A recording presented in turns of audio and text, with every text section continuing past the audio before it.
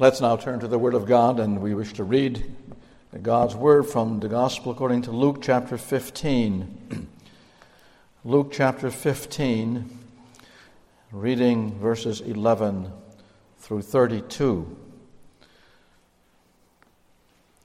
The text will be the last portion of this reading, of this chapter, of this parable, namely verses 25 through 32, which I will not reread after we read our scripture lesson this morning, beginning then at verse 11, as our Lord Jesus here is speaking and as is now recorded here in Luke's Gospel.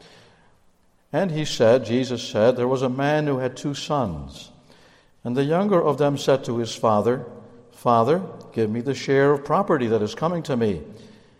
And he divided his property between them. Not many days later, the younger son gathered all he had and took a journey into a far country. And there he squandered his property in reckless living.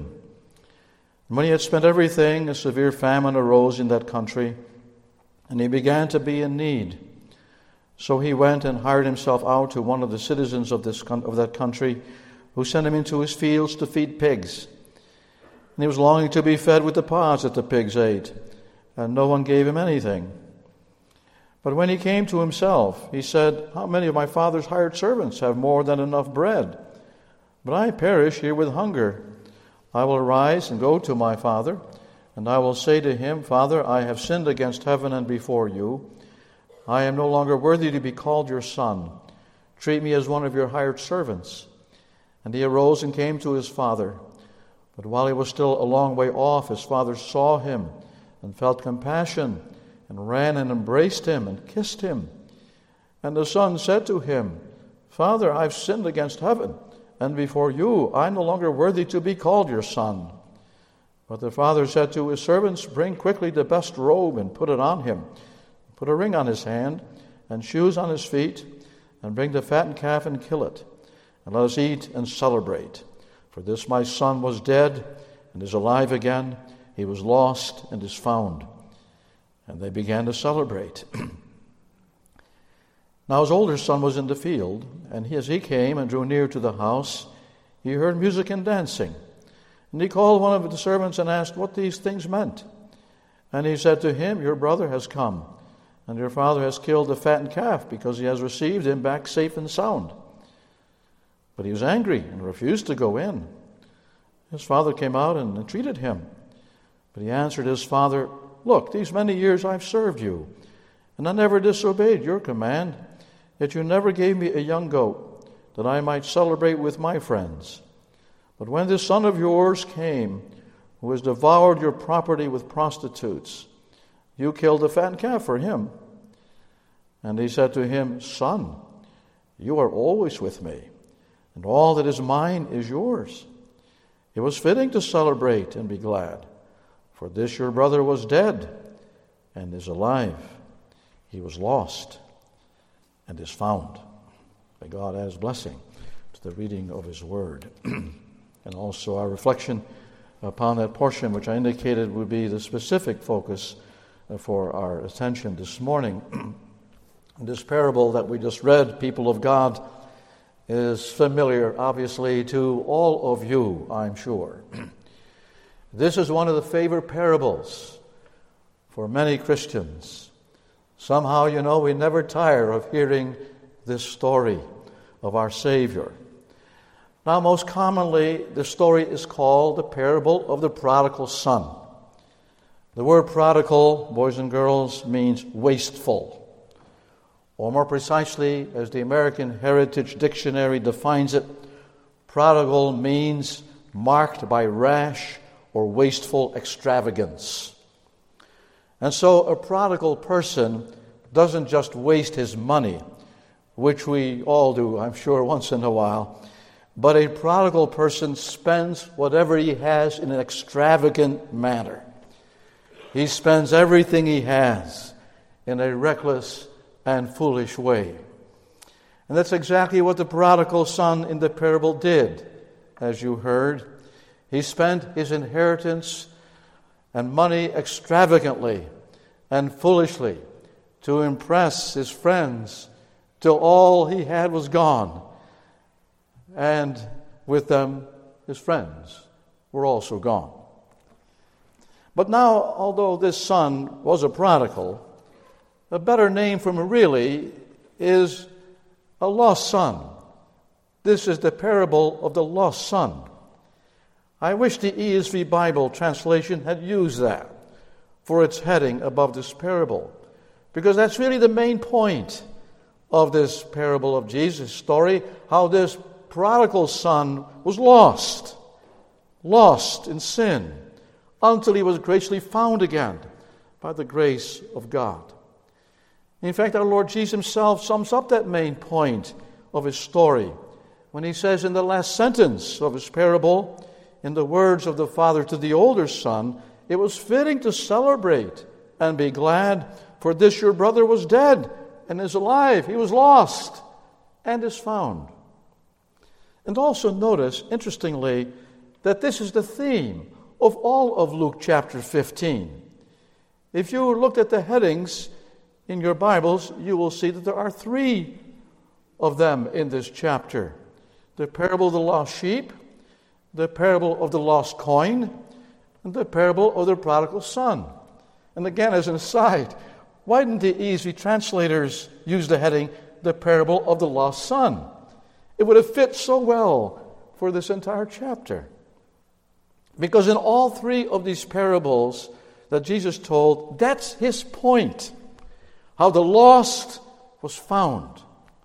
The lost sheep was found. The lost coin was found.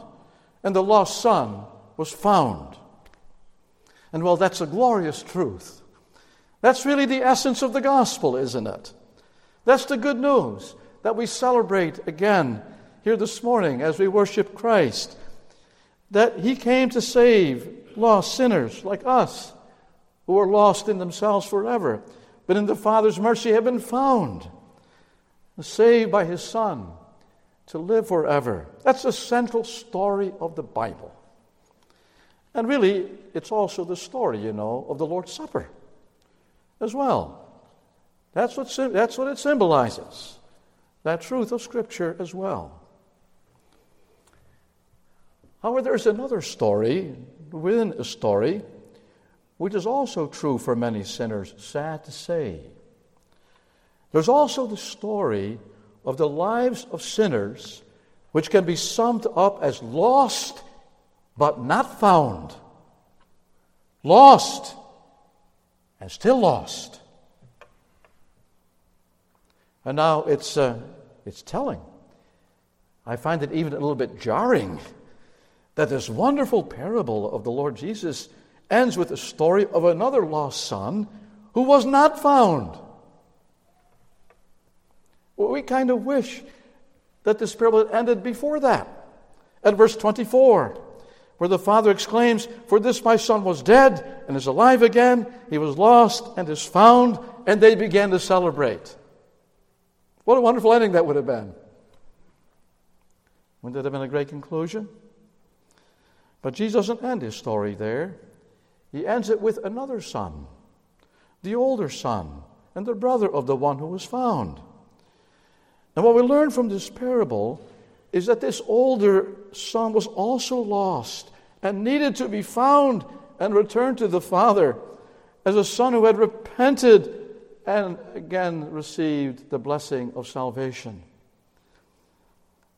I'd like to just briefly this morning, dear friends, consider with you what was wrong with that other lost son, so you and I can learn from him as well in this parable of our Savior. What was his problem? And I think we can identify at least 3 problems that he had as we listen to what Jesus says here. And the first problem that he clearly had was that he lacked the joy of salvation. And why was that? Simply because he did not have or experience salvation in his own heart and life. Fundamentally, that's why he was not a happy son in his father's house. He didn't enjoy his life there. And certainly he wasn't happy, as you heard, about the return of his younger brother, who had left some time before to live it up in a far country of sinful living till he came to his senses and returned home dirty and destitute, but eager to be home. And so when this older son was informed of his brother's return, he didn't jump up and down, so happy to see his younger brother again. No, much the opposite. When he heard of his father's reaction and that a welcome party was in progress, we read in verse 28, but he was angry and refused to go in, that is, into the house of the place where the party was being held. He wanted no part of this celebration. And when his father came to plead with him to join them in the celebration, he bitterly responded, "Look, these many years I've served you, and I never disobeyed your command, yet you never gave me a young goat that I might celebrate with my friends. But when this son of yours came," he continues, "who has devoured your property with prostitutes, you killed a fattened calf for him." Obviously, this son wasn't happy. Instead, he accused his father of unfairness, even though we can be sure that his father had treated him well. If he had asked for a young goat, his father would certainly have given it to him. In fact, he could just have taken that goat from his father's flock. Because, as the father replied to him, "Son, you are always with me, and all that is mine is yours." But you know what the real problem was with this older son, and what made him so unhappy? It's that he didn't realize he himself was a sinner, a lost sinner who needed salvation. And if a person is a lost sinner, he doesn't really know what true joy is. Because lost sinners, deep down, even though they may have a temporal type of happiness or satisfaction in life, don't have an everlasting, secure happiness. That's the point of Jesus. In fact, if you want to know whom Jesus, first of all, had in mind here, you have to, of course, read verses 1 and 2 of Luke 15. Those verses explain why Jesus told these three parables recorded in this chapter. Verses 1 and 2 say, "Now the tax collectors and sinners were all drawing near to him," that is to Jesus, "and the Pharisees and the scribes grumbled, saying, 'This man receives sinners and eats with them.'"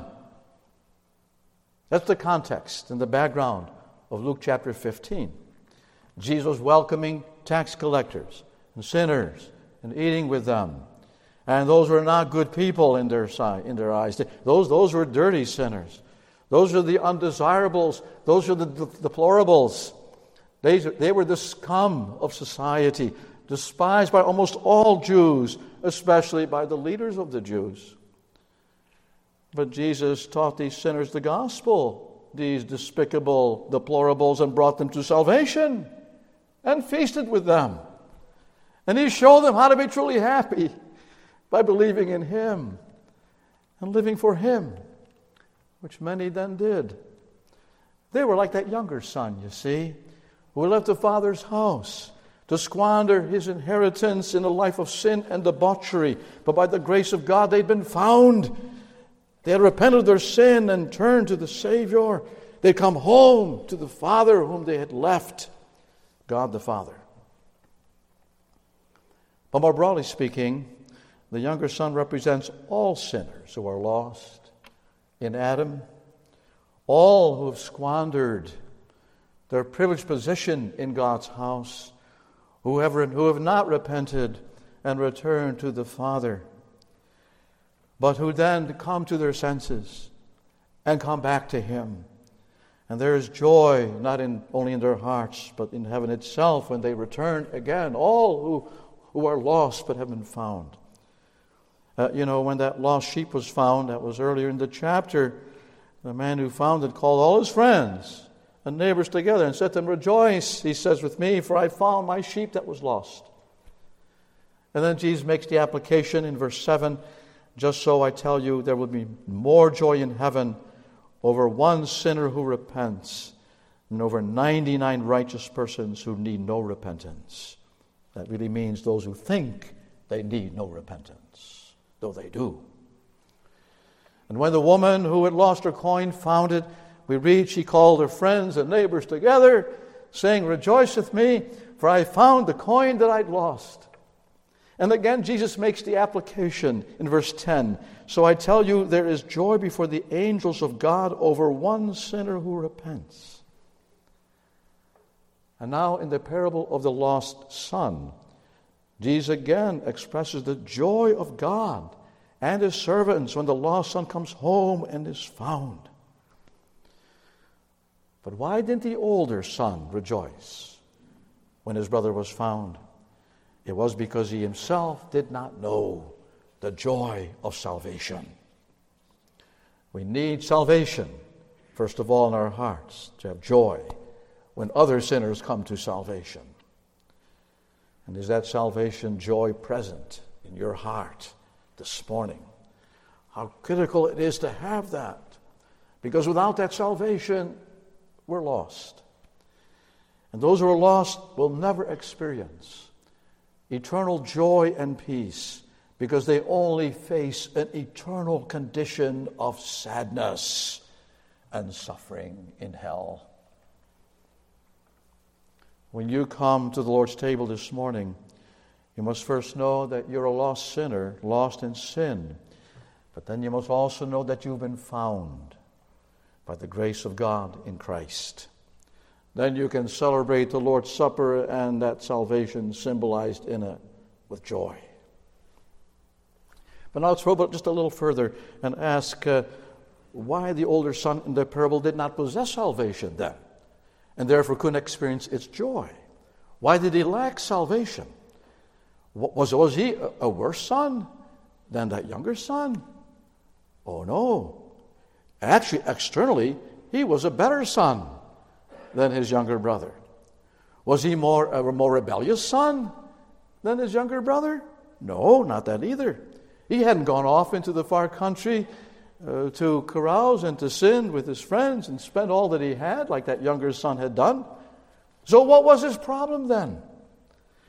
His problem was, and this is my second point, he didn't see his true condition. He didn't see what it was really like, lost in sin. Or if I may put it in positive terms, he was self-righteous. He thought he was good in himself and deserving of his Father's favor.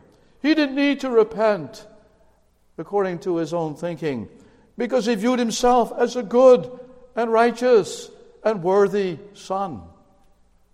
Listen to what he told his father. I already quoted it from verse 29, when his father came to ask him to join the celebration over his younger brother's return. And he answered his father, "Look, these many years I've served you, and I never disobeyed your command, yet you never gave me a young goat that I might celebrate with my friends." Notice two things about what this older brother said here. First, he considered his work for his father as really being slaving. He said, "Father, look, these many years I've served you." And the word for serve in the Greek language of the New Testament is doulos, which is the common word for slave.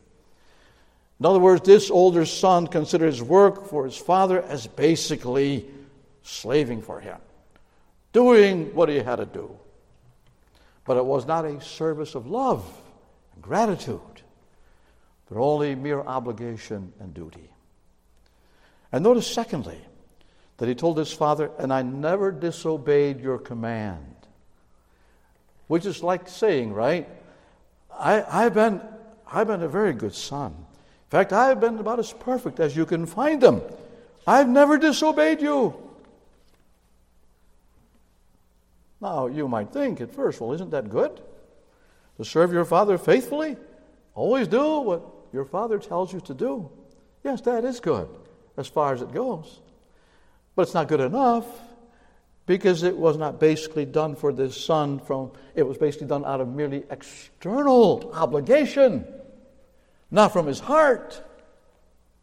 And thereby he was totally lacking in that heartfelt love and obedience that God demands of us, as you heard again this morning from the summary of the law. Love the Lord your God with all your heart. Love your neighbor as yourself. That was totally lacking. Jesus again was describing, of course, first of all, the attitude of the Pharisees and Jewish scribes who pride themselves on being morally upright. Persons who obeyed God's commands meticulously and thought themselves to be worthy. They were not like those sinful people that Jesus associated with, the tax collectors and prostitutes and the sinners. Instead, they were righteous. They were righteous. And yet they were far from it. Their motivation for all their supposed deeds was not to glorify God, but to receive the praise of men. They had never learned what another upright Pharisee came to see when Jesus confronted him on the road to Damascus, and then described in his letter to the Philippians what he learned. But what things were gained to me, these I have counted loss for Christ. Indeed, I count all things lost for the excellence of the knowledge of Christ Jesus my Lord. I count them as rubbish, that I may gain Christ and be found in him, not having a righteousness of my own, which is from the law, but the righteousness which is from God by faith. Yes, like Paul, we must always realize that our righteousness comes only from God and is received by faith alone, in Christ alone, the perfect Son. And that's also why we celebrate again the Lord's Supper this morning. We're saved only as we testify, as we partake, that we're saved by the perfect blood and righteousness of Christ. That alone can make the foulest sinner clean.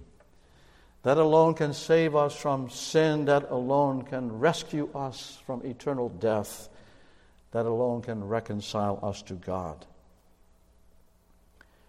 And Dr. Sinclair Ferguson, you may have heard of him, read his books or his sermons. He's a wonderful Reformed theologian. And he especially loves the parable of the prodigal son. He's written a book on the parable of the prodigal son. And in one of his sermons in that connection is entitled The Parable of the Three Sons. The Parable of the Three Sons. I never thought of it that way. One of those sons, of course, is the younger son. And the other, of course, is the older son. Who's the third son in this parable? Well, it's Jesus. Jesus Christ, says Ferguson. God's Son, because He's the only Son through whom lost sons can be saved. Yes, He's the only Son who lives in the house of the Father, who's one with the Father, who can assure lost sinners that they too can receive the saving blessings of the Father and experience the joy of salvation. And so, speaking now of saving blessings, let's note thirdly and lastly this morning a third problem that this older son manifested in his attitude and response. The first we've seen is he lacked the joy of salvation, for he didn't possess salvation. The second, he didn't know his true condition as a sinner who needed to repent, but instead deemed himself righteous in his own heart. And thirdly, he did not realize the spiritual privilege and blessing of being in and a part of the Father's house. Listen once more to what his father said to him, to this older son, after he complained, about not receiving equal treatment like the younger son had received and whom his father had welcomed back home. But note well what the father replied to him in verse 31. This is a remarkable verse, I think. And he said to him, "Son, you are always with me, and all that is mine is yours." You see, this older son didn't realize how good he had it in his father's house. Day after day, he could live there and eat there and work there. In fact, he really already virtually possessed everything his father had, because his father had already divided his estate between his two sons. And so when the younger son insisted on receiving his portion and went off and spent it recklessly, we read at the end of verse 12, and he, the father, divided his property between them. that is between his two sons. So what was left was only what the older son would inherit. And being the older son, typically, according to Old Testament law, he would receive a double portion of the inheritance. And that's why the father tells his son, all that is mine is yours. And yet, the older son failed to realize how richly blessed he really was. And again, that was the case, too, of all the leaders of the Jews who refused to accept Jesus as the one who could provide salvation. After all, they had received the revelation of God in the Old Testament. They knew that God had promised to send a Messiah one day to redeem Israel. And they knew that God had chosen Israel to be his covenant people. Yet, foolishly, these Jewish leaders rejected all these special privileges given them by being part of God's people. And well, how privileged you and I here too are as sons and daughters. God the Father tells each of us today, son or daughter, you're always with me, and all that is mine is yours. Yes, we have received all the privileges of being members of God's household, baptized in the church, brought up in Christian homes, possessing the Word of God in its fullness, hearing the gospel proclaimed from week to week, knowing the way of salvation, enjoying the fellowship and ministries of the church. And always remember, God didn't have to give any of that to you or me. Any of these blessings as a spiritual inheritance. We had in fact forfeited them as part of the fallen race. But God has given all these things because Christ, his Son, he sent him for us that we might receive these blessings. You realize how blessed you are compared to the millions today who are lost sinners in this world, who have no idea who Christ is, no idea and never heard of him or what he has done to save sinners. But you know him, and we know the way of salvation and the blessing of eternal life through Christ that we can have. So what should our response be to that immense blessing? Oh, may it never be that of the older son, of ingratitude and complaint and refusal to rejoice, because then we indeed have forfeited all of God's blessings of salvation eternally. But may we rejoice again this morning in all the Father's saving grace. Yes, unlike that older son, let's come and join celebrating God's salvation as we eat the Lord's Supper together, praising Christ for his sacrifice and his death, that we might have life and have it to the full. And like the lost son who came home in humble repentance, may we who also by nature are lost in sin then take our place around the table, celebrating with our Savior his gift of salvation, with the words of our Heavenly Father resounding in our hearts. My son, my daughter, all that is mine is yours. I give you all blessings, because even though you were dead in yourselves, in sin, I've made you alive again through my only Son. Even though you were lost, I found you.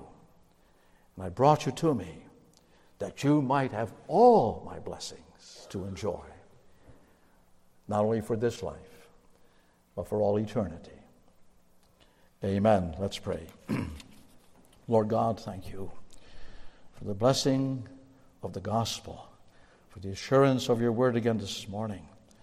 And we've learned again in a new way, in a fresh way, how richly we are blessed when we who are lost in sin in our natures have been found by Christ, by you the Father in Christ, to belong to you and receive all your blessings so that we can celebrate and rejoice in your salvation.